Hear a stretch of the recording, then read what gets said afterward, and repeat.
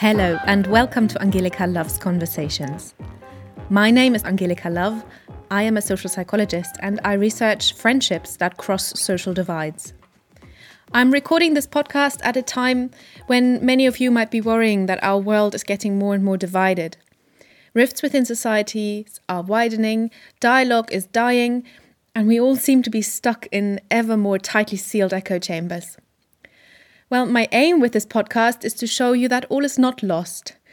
There is a lot that you and I can do to build bridges between those parts of society that feel increasingly far apart.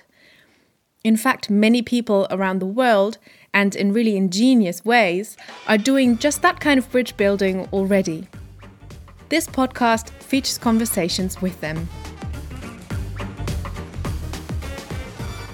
Today's episode is about what it takes to overcome barriers to mother and baby healthcare in rural India, why successful maternal healthcare involves mental health provisions, and what a young researcher learned when he returned to the village where his grandmother died as a consequence of childbirth.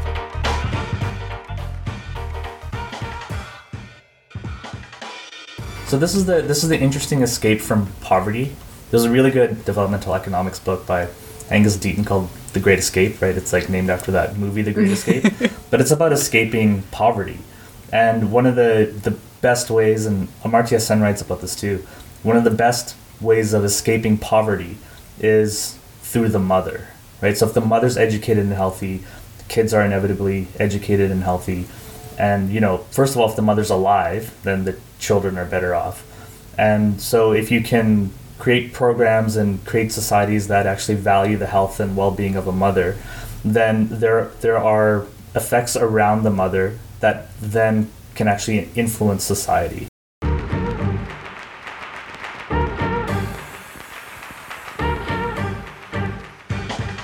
That was Anil Brar, a medical anthropologist with a background in biology and international development, but most significantly for the purposes of this conversation, the COO and co-founder of Mata Jaikur, a maternal health clinic in Rajasthan.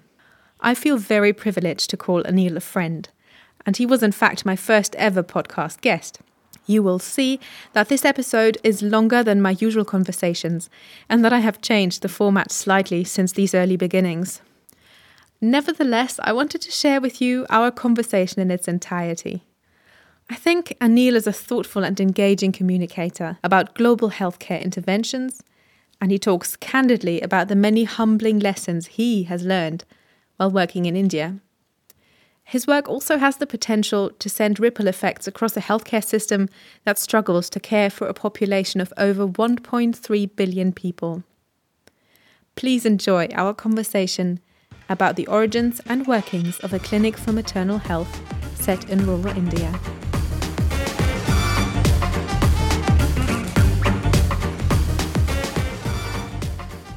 You have a very varied background, so you have training in biology, in political science, and in global health. And you have used all these various skills in order to set up a project that you and your uncle, together with a community, are running in rural India, in the northwest of India, in the state Rajasthan. Mm-hmm. You're the COO of the Mata Jaikur MJK Women's Health Clinic. And I would like to invite you first to describe to me a little bit what sort of work you're doing there, and then we can delve into the motivations and the wider effect of that sort of project. Sure. Thank you for talking to me and thinking I'm interesting. You are. The work is more interesting than I am. So I'll talk about the work. So back in 2010, I just graduated from my previous master's degree, which was in political science at McGill. And after that, I decided that political science degree was done because I had an interest in international development and I wanted to work in international development. And I thought from a background of biology, I thought that political science would be a good way to think about the social world and how inequality manifests and how to deal with it. I don't know if I actually learned how to do that, but it was a start. So I studied political science focusing on developing countries because that's, where I felt the issues were. A lot of this has changed since then. And then I was fortunate enough to post my master's degree, get a job with a part of the Canadian government that does international development work called the International Development Research Centre. So they use Canadian foreign development funds to do development research. Yeah, so I worked there for like a year and a half.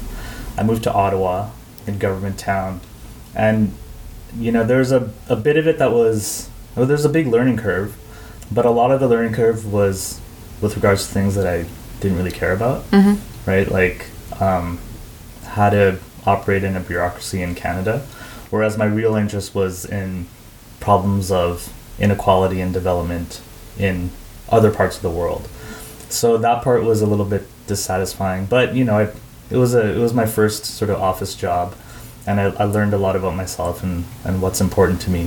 Thankfully, by the end of that year, my uncle from Calgary, who's a home builder in Calgary and a land developer, so he was often traveling from Calgary, where I'm from in the west, to Ottawa to meet with government people.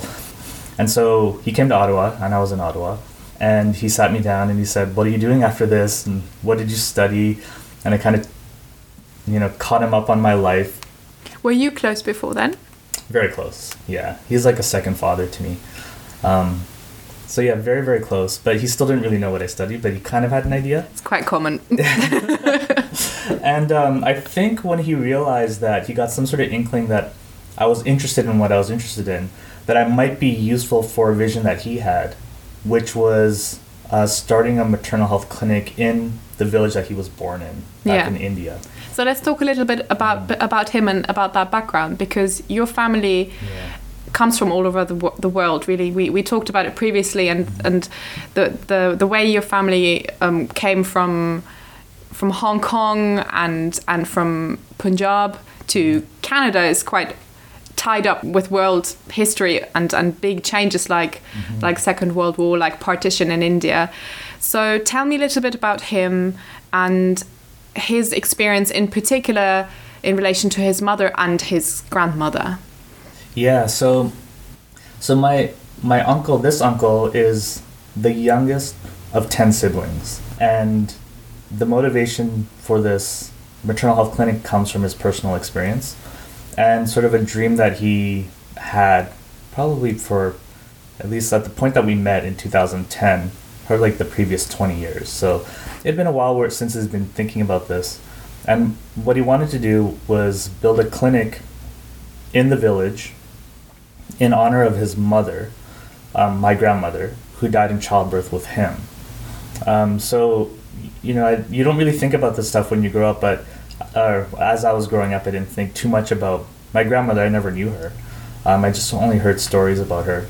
But I think as you get older, you realize the context of things and where people come from. And, I realized that I have, in addition to my mom, 9 other uncles and aunts. And they all come from the same woman. And she delivered 9 out of the 10 of them in this particular village, but all 10 of them in a rural setting, in a situation where she probably didn't have access to very much care.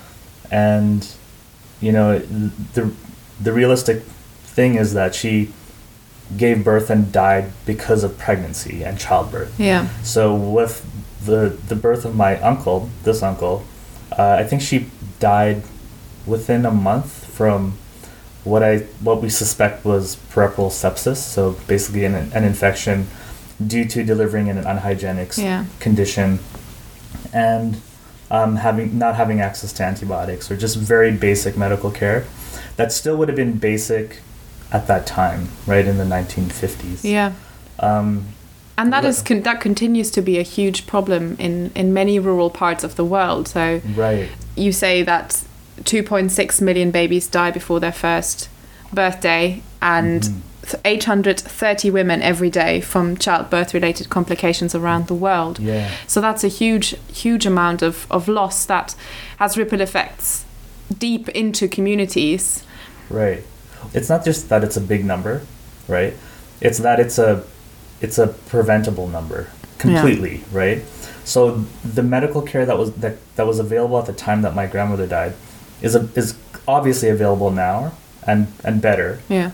But people still die of these very basic things. Yeah. So if you look at, the numbers around maternal death are something like it's close to 200 deaths per 100,000 live births is the maternal mortality rate in the world right now. Yeah, it's 2 women per 1,000. Right. And so, that's like, it's like a plane crash every day kind of thing. And certain areas have a higher rate and certain areas have a lower rate. And this region of Rajasthan where my grandmother lived still has among the highest maternal mortality rates in the world. Yeah. Things are improving. But I think the biggest moral tragedy is that virtually all of these are preventable very easily.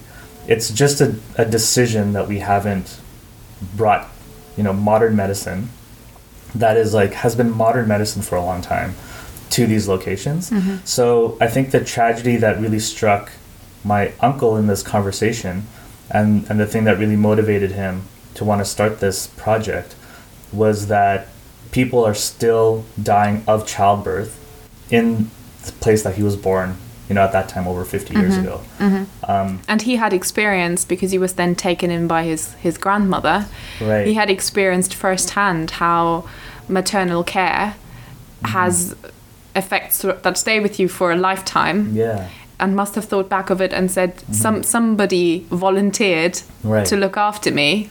So this is the interesting escape from poverty. There's a really good developmental economics book by Angus Deaton called The Great Escape, right? It's like named after that movie, The Great Escape. But it's about escaping poverty. And one of the best ways, and Amartya Sen writes about this too, one of the best ways of escaping poverty is through the mother, right? So if the mother's educated and healthy, the kids are inevitably educated and healthy. And, first of all, if the mother's alive, then the children are better off. And so if you can create programs and create societies that actually value the health and well-being of a mother, then there are effects around the mother that then can actually influence society. For example? Right? I mean, so just like the example I gave, right? So if you have a healthy mother, right, and this has all been traced back to, sort of developmental biology, right? So you have a healthy mother who can, first of all, develop a healthy fetus, right? And brain development is there. And, gray matter is intact. Then you have a healthy baby who can go to school, who can be breastfed and probably doesn't get sick, doesn't get diarrhea and doesn't die. That kid can then provide for his family, right? That kid can then create his own family that is educated and healthy and happy. And that has knock-on effects if you have an entire community that has healthy mothers, then you can see how, this is talking about it in a very instrumental sort of productivity way, but healthy babies basically create a labor force for society and for an economy. But that's not, the only way to think about this. There are also just very basic moral reasons to provide people with the care that's available, right? So I think that's how... That's how your uncle thought about it in many ways. I don't even think that's how he thought about it. I think that's how I originally thought about it. And so through this conversation, we talked about these things. And we saw that we had common interests, but maybe thought about it in different ways. I think for my uncle, it was very personal and emotional, right? As it is for me. But for him, it was like, I miraculously survived this. So the great escape for our family, to go back to that reference, is it was lucky, right? My uncle didn't have a mother. And when my mother died, my grandmother died, from familial stories from that time, everything kind of fell apart. My mother still deals with issues of abandonment from that time. The family fell apart, things fell apart. And for my uncle, this particular uncle, at that time, with specific circumstances, his grandmother, so my great-grandmother, who was 85 at the time, was able to actually take care of him and provide that motherly presence. Which is remarkable in any context around the world, really. Right. Yeah, but even more so in that particular setting. Yeah, just very, very remarkable. And I think his success in life can be traced directly back to the love of his grandmother, who was Mata J. Kaur, who we named the clinic after. So in a way, all of this is an homage to that motherly love, right?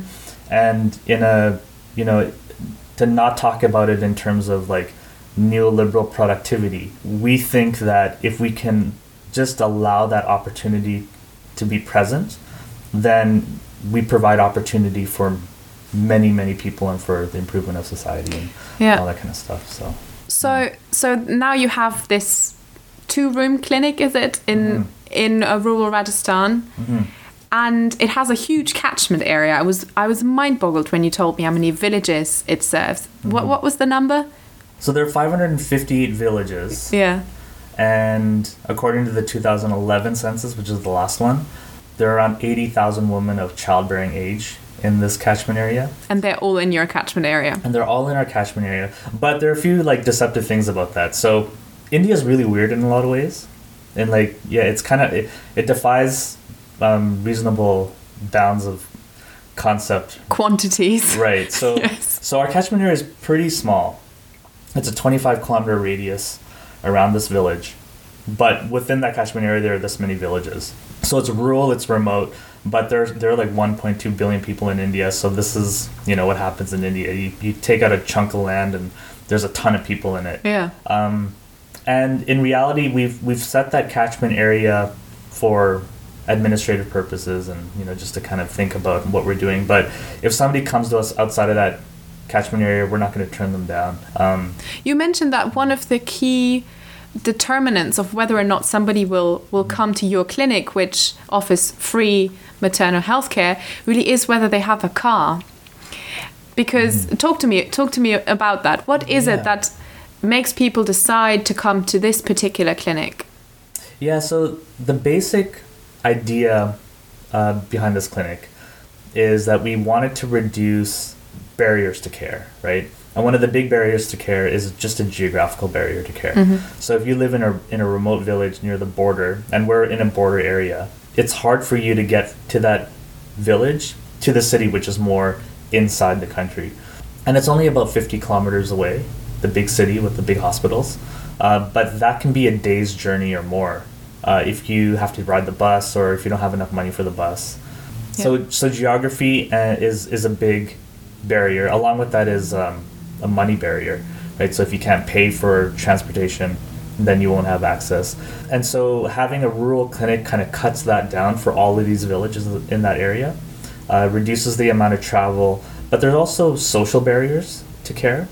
In addition to the distance and the cost, a barrier to getting care for a rural low-income or low caste or whatever qualities of whatever different disadvantage exists for this woman, part of the barrier to care is the way you're treated in a city, right? The foreignness of a city, the lack of support, people looking out for you if you go to the city alone. So generally you have to travel with somebody, either it's your husband or a relative, or often we'll get groups of women who want to get care together. But having our clinic in a village, in a familiar setting, in a familiar cultural setting, and have it be a friendly place actually is a big reason why many women come to us, because they don't have to go to the city. Mm-hmm. And also a lot of lower income, low social status women don't get treated very well when they go to a government hospital or a private hospital.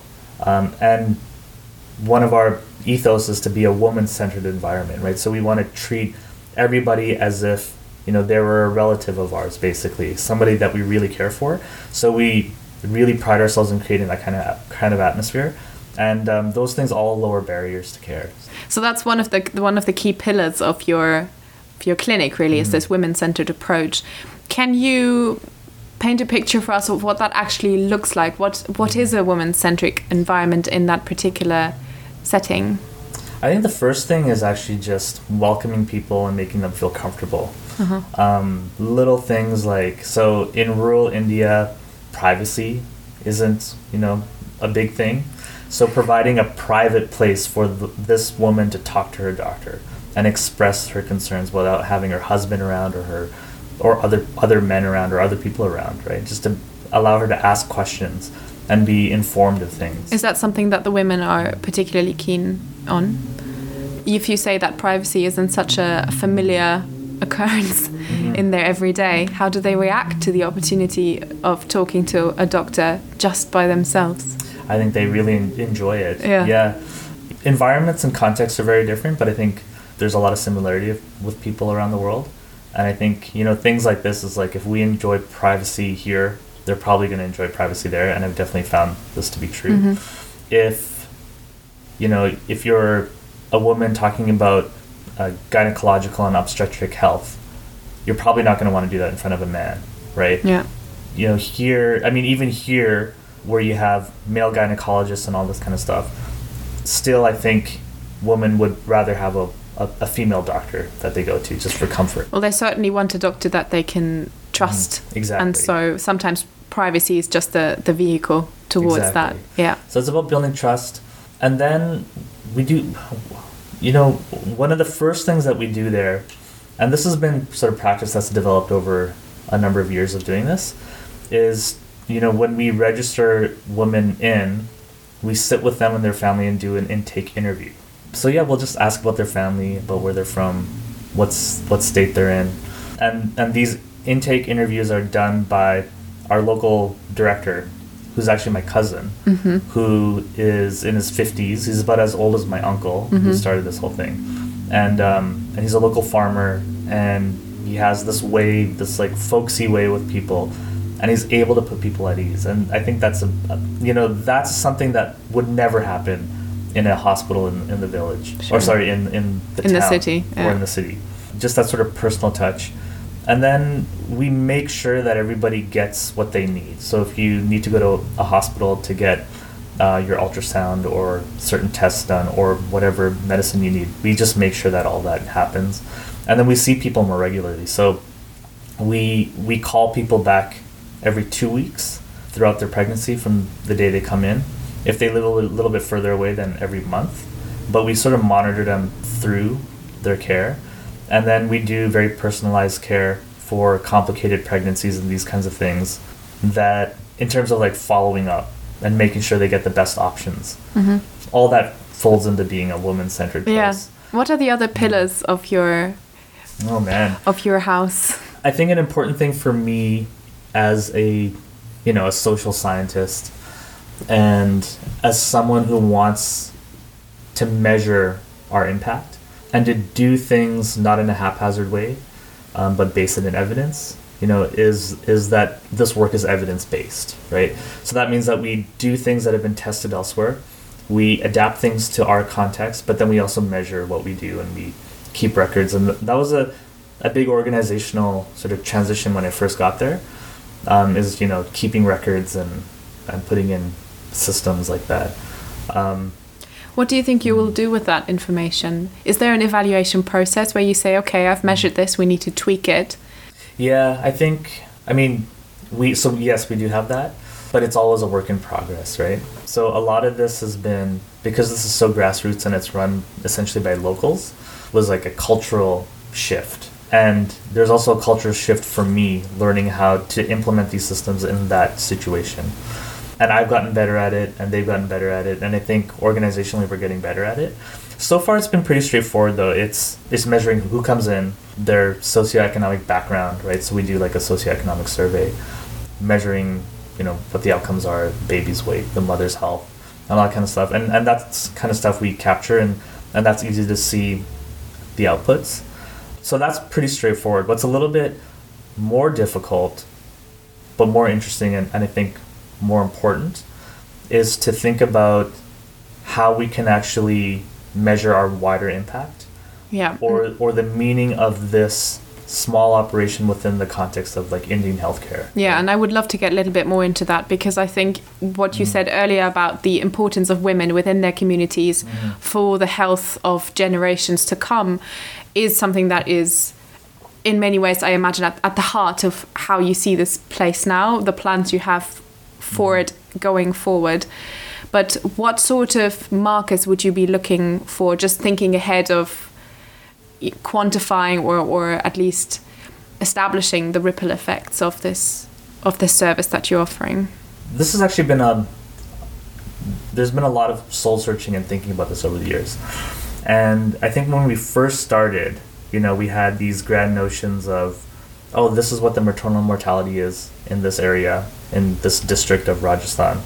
And let's, find all these high-risk pregnancies and give them care and then reduce the maternal mortality risk.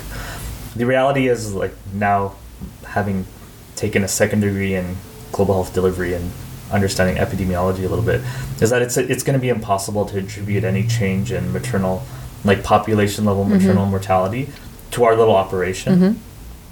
So you start thinking about things differently, right?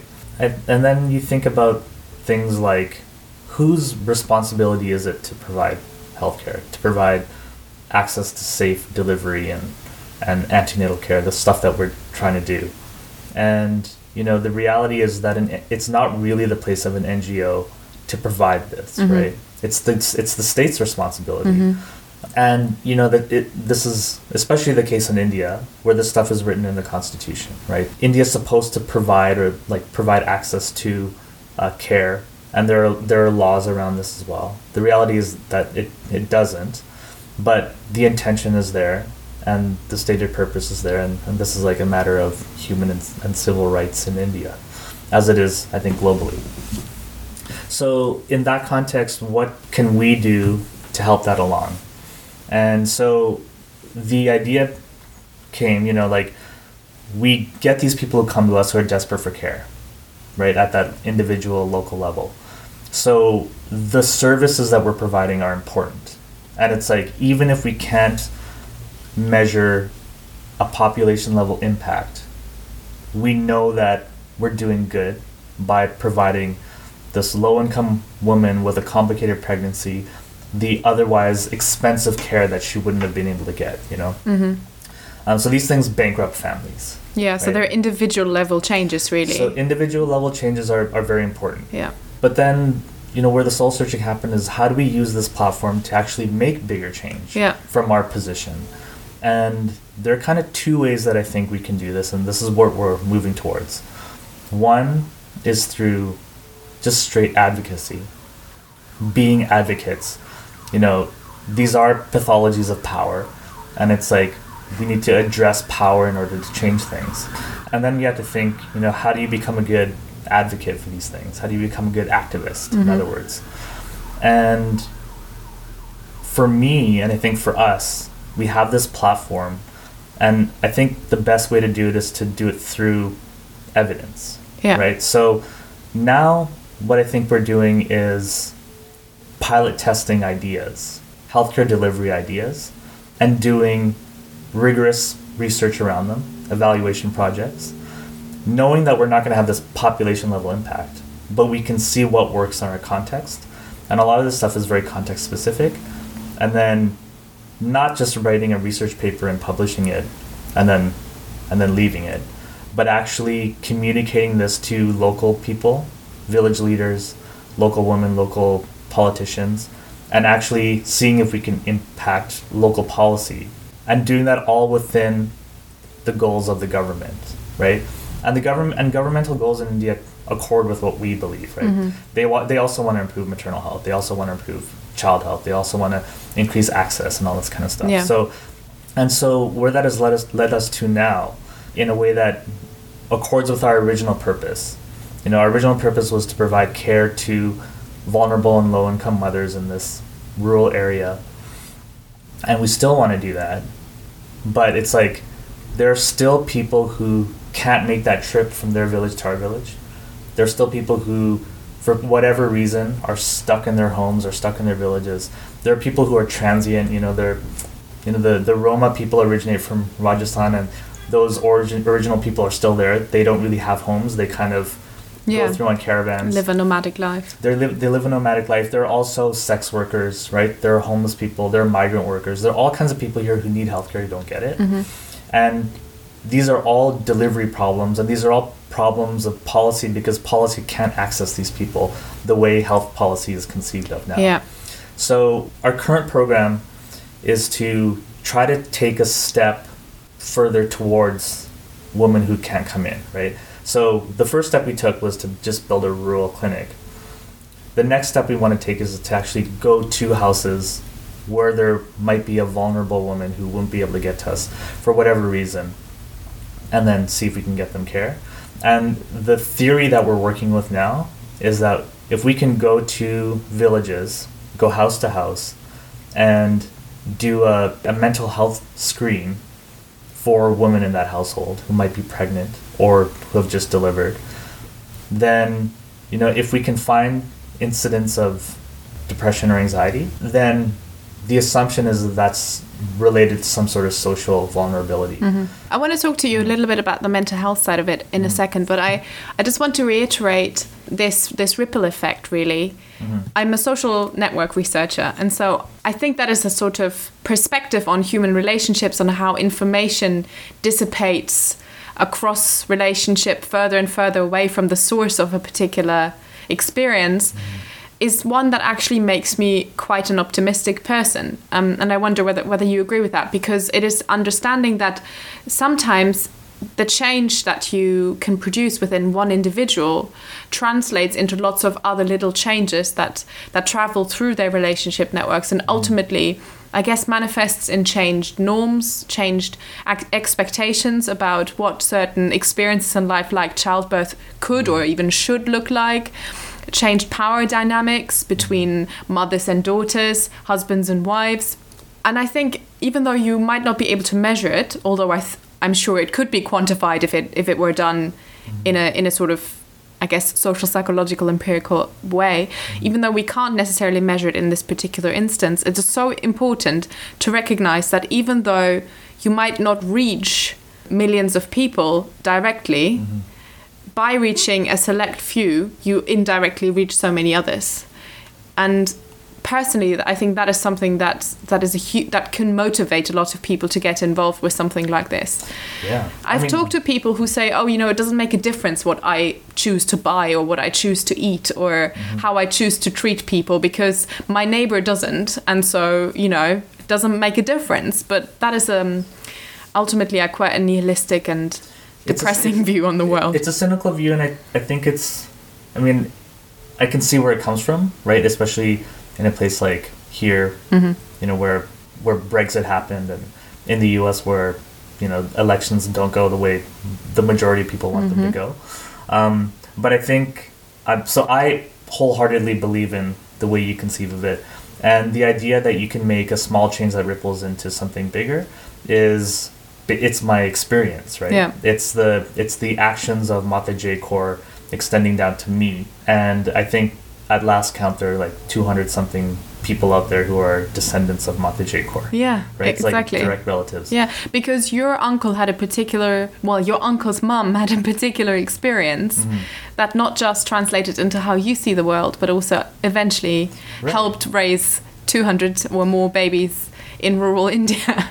Over 1,000 babies now. Yes, indeed. Over 1,000 babies. So 100% right. So just in terms of the family narrative, right? It's my great grandmother, my great grandfather, and my great grandmother went to this backwater of Rajasthan back in the 1920s, and then, you know, history proceeds, and then at the age of 85, my great grandmother takes care of my uncle. My uncle immigrates to Canada. I mean, as does my mom at the same time, and you know, I have no conception of what India is or what this village is. I just hear stories. I went to India once as a child, but you know, I had no idea I would ever have a career path that would take me back to this rural village where they came from. But that's what happened. And now the effect is that other people are coming. Other people are interested in global health. People are contributing to our programs, all from Canada, from the UK, from the US. Other people from across India are coming. And then we're delivering babies, and those mothers have babies who are attached to us, who you can draw a straight line from all of that back to Mata J Kaur. Yeah, that's right. It's incredible. And it is so important to put this into the context of an interaction of individual level processes like personal norms and values and traditions with wider sociological contextual effects like norms and expectations and structural infrastructure provisions. And so that brings us back to the second branch of MJK that you're now at the process of establishing, which has to do with mental health and the psychosocial processes of mental health. Yeah. So thinking of this sort of narrow focus leading to wider change has definitely influenced this idea around mental health for us in terms of reach and policy and the type of activism that we want to do. So if we can, I mean, right now, out of that 558 villages, we have selected around 40 villages and recruited a number of local women who are all remarkable. So we have 10 local women who, most of them are young, half of them are mothers, half of them are not. Is that deliberate? No, it's just the way it happened. Mm-hmm. And they're all interested in what we were trying to do. Okay. And they all showed an aptitude for counseling. So tell me how you train them or what you train them in. So the training is ongoing, and I'm actually going to be going back to India tomorrow to continue with this process. But the recruitment started in April with just a community outreach program where we talk to communities about mental illness around pregnancy and childbirth, because this is, for a lot of people, new stuff, right? Yeah. At least the way it's conceived of in these terms. And so it was sort of let us learn about how these communities talk about mental illness, how they think about it, and then let them learn from us what we have in mind. And through that process, these 10 women emerged. So my cousin Sherry was kind of the lead on this part of the project. And then when we had these women selected, we actually kind of selected, I think it was over 20 at first. And the idea was we put them through a counseling training program and then select the people who have the aptitude for this, because not everybody can be a counselor. And the first training session, it was intensive, 5 to 7 days of training on just basic principles of counseling. So, for women in this context, being able to talk a certain way, being able to elicit what the issues are without giving concrete solutions, all these kinds of things are very new for me as well. I was learning a lot during this as well. I was kind of undergoing my own training. So we were training them in these skills. And then we had them actually just talk to patients and kind of practice the interpersonal communication skills that you need. And so they've been practicing these skills all summer. The next level is to train them on a very specific community-based lay counselor intervention that's been adopted by the WHO called the Thinking Healthy program, which is based in cognitive behavioral therapy.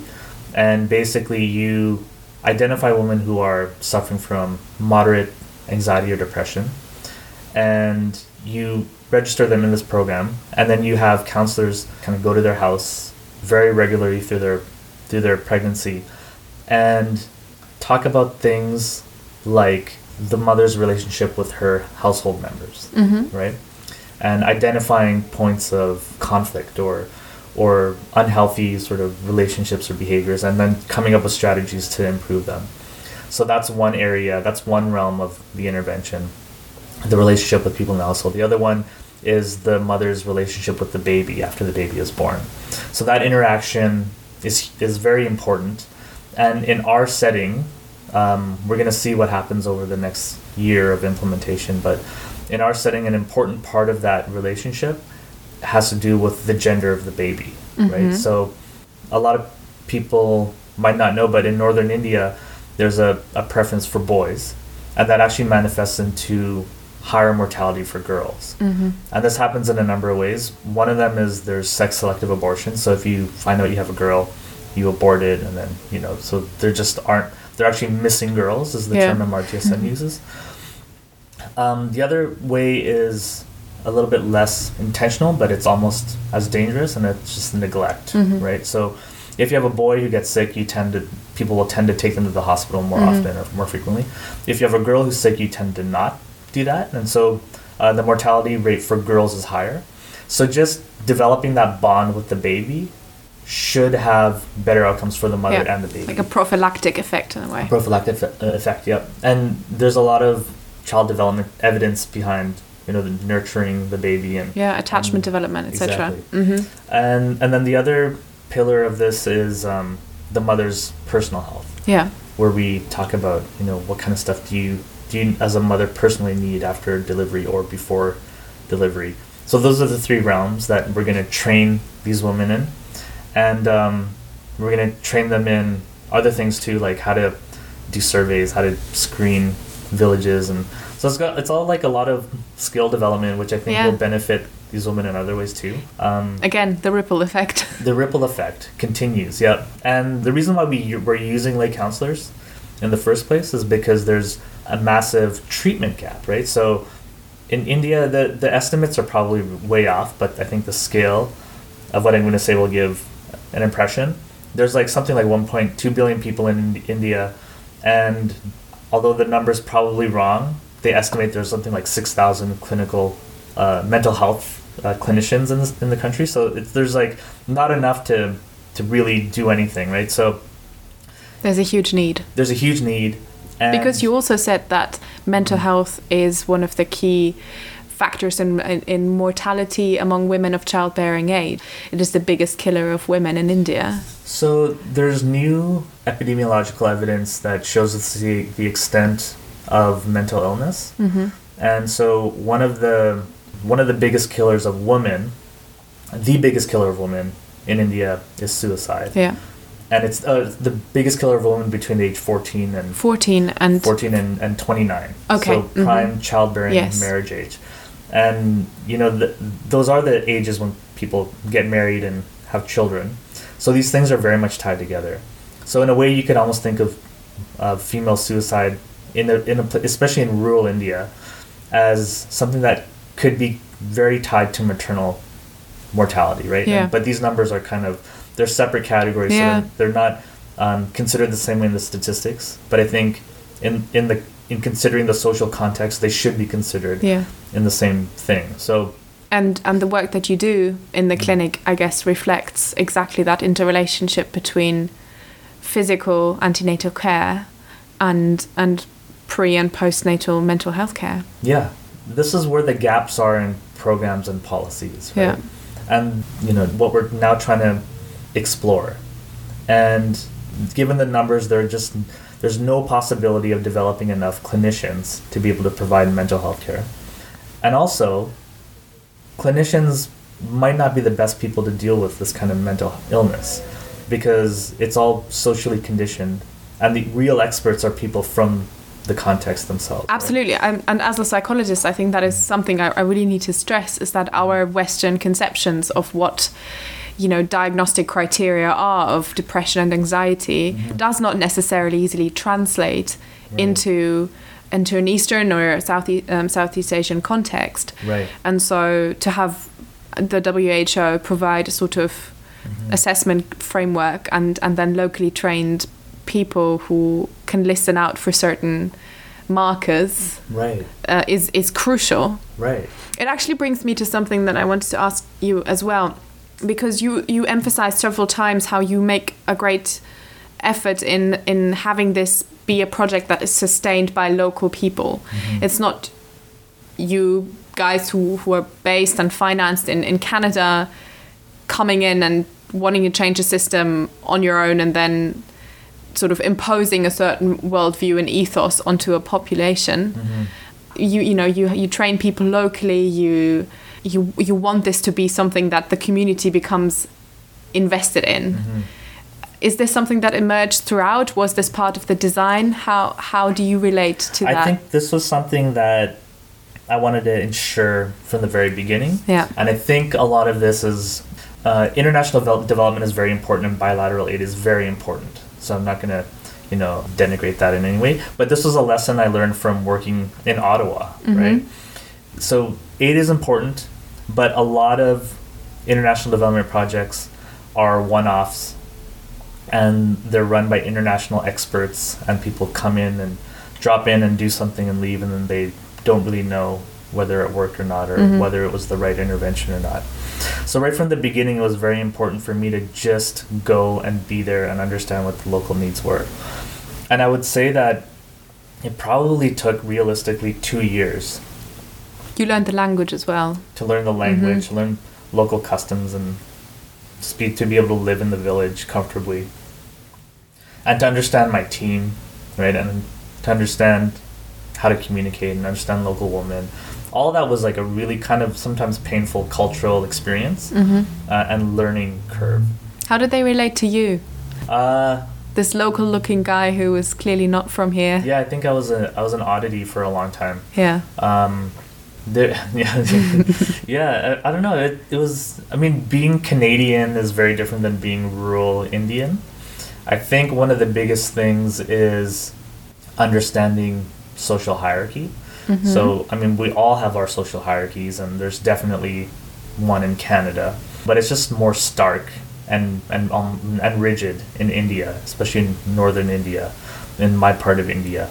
So little things like me going to the village and interacting with young, low-income women, right? That, it seems obvious now that would potentially be fraught, but it wasn't obvious to me then because I was an idiot, right? And it's just like you have to learn these things. Yeah. So it took probably 2 years for me to just gain local trust. So your cousin works in the village, right? So he's a farmer, you said. Was he your guide? Absolutely. Did he give you 100%. feedback? Yeah. So, I mean, none of this works without him. Yeah. So his name is Balwant Kalir, affectionately known as Bant Baji. So Bant Baji means brother. Bant is short for Balwant. So Bant Baji, he basically just had social capital. I think he's like a case study for social capital. If somebody wanted to study social capital, Get in touch. yeah, you come to our village and see him in action. And part of that social capital was translating what I was trying to do. This like weird foreign guy who looks local but doesn't know anything, and he has some idea about what he wants to do. And my cousin was able to explain it to people, which is very important. And then when we actually had programmatic plans and things we wanted to implement, he was able to let me know where the holes were in the plan and why it wouldn't work or what would work, right? And what alternatives could be. So I'll give you like a little example of that. In 2015, we did a population survey to understand the barriers and facilitators to care for low-income women in our catchment area. So I had this whole study design planned, and I had this protocol, and originally I wanted to go to the villages and go to every single house and interview every single person, and with the numbers that I wanted, that would have taken a lot of money, and it probably would have taken over a year or something. And so I showed this protocol to him, and he's a farmer. He has no like formal education. And then after laughing at me and calling me an idiot for a few days, we kind of worked out what would work. And he's like, instead of going house to house, why don't we talk to the local community health workers? They're called ASHAs. They have health registries. They record the names and houses of every single pregnant woman, and we could have access to that, and it would just save time. Yeah. So that's what we did. We got like local permission from the government to talk to ASHAs, to look at their registries, and rather than going house to house, we could actually go straight to the house and actually sample from the list rather than sample from the houses, right? Yeah. So it was local knowledge right there that changed everything and made it feasible. Yeah, and it was an interesting process to, it was a back and forth. So at first, Bant Baji's suggestion was, rather than going house to house, why don't you just make an announcement, have everybody come to the center of the village, and then you can talk to them all. And then I had to explain to him the concept of random sampling. Self-selection effects. And self-selection and all that kind of stuff. And I'm thinking, how do I explain random sampling?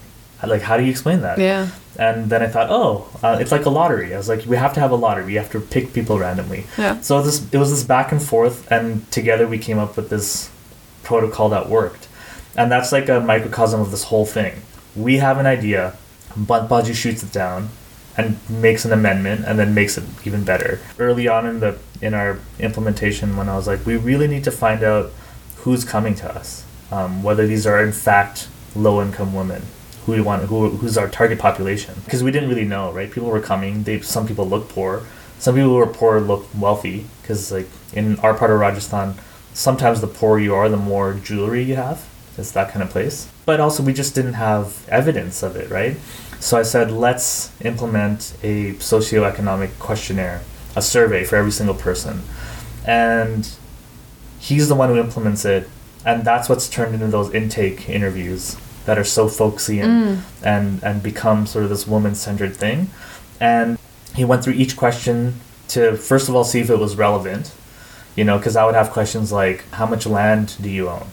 And he would say things like, well, it doesn't matter how much land you own. If somebody it looks like they have a lot of land, but they're in a very large extended family, then per capita of that household, it could be very small, and then effectively they could be very poor. So we worked through these things together. And it's the same thing with this mental health thing. How do we recruit women? He has an input. His fingerprints are in all of it. And when I was in Ottawa working on these programs in different parts of the world, I did not see how that could be possible. Like how you could have that level of local knowledge influence these programs. Yeah.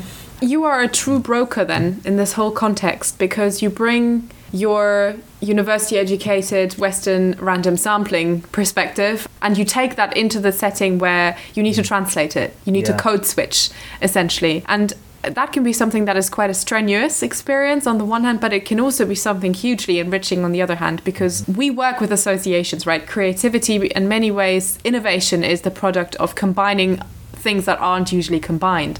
And in many ways, that's exactly what you're doing as the go-betweener, the broker. Yeah, and so what I'm trying to do now is be able to capture the innovation that comes from this. This mental health program, we're going to implement it. We're going to rigorously evaluate it. Bantbaji is going to have his influence all the way through, and we're going to capture that. Yeah. And then, the mental health is actually a pretty good example of a specific instance where we can potentially have activism power, right? Because I think it was just last year, the government of India signed into law a Mental Health Act, right? Which was really cool conceptually because it acknowledged the problem of mental illness and it set laws that people needed to get care if they had a mental illness. But the way that the law is designed is that it kind of emphasizes clinical care, right? So like the kind of Western biomedical way of doing, psychology and psychiatry, which is probably not going to work for a mother who has depression but is stuck in her village. Unless she has a psychotic episode, she's probably not going to seek out psychiatric care. Yeah.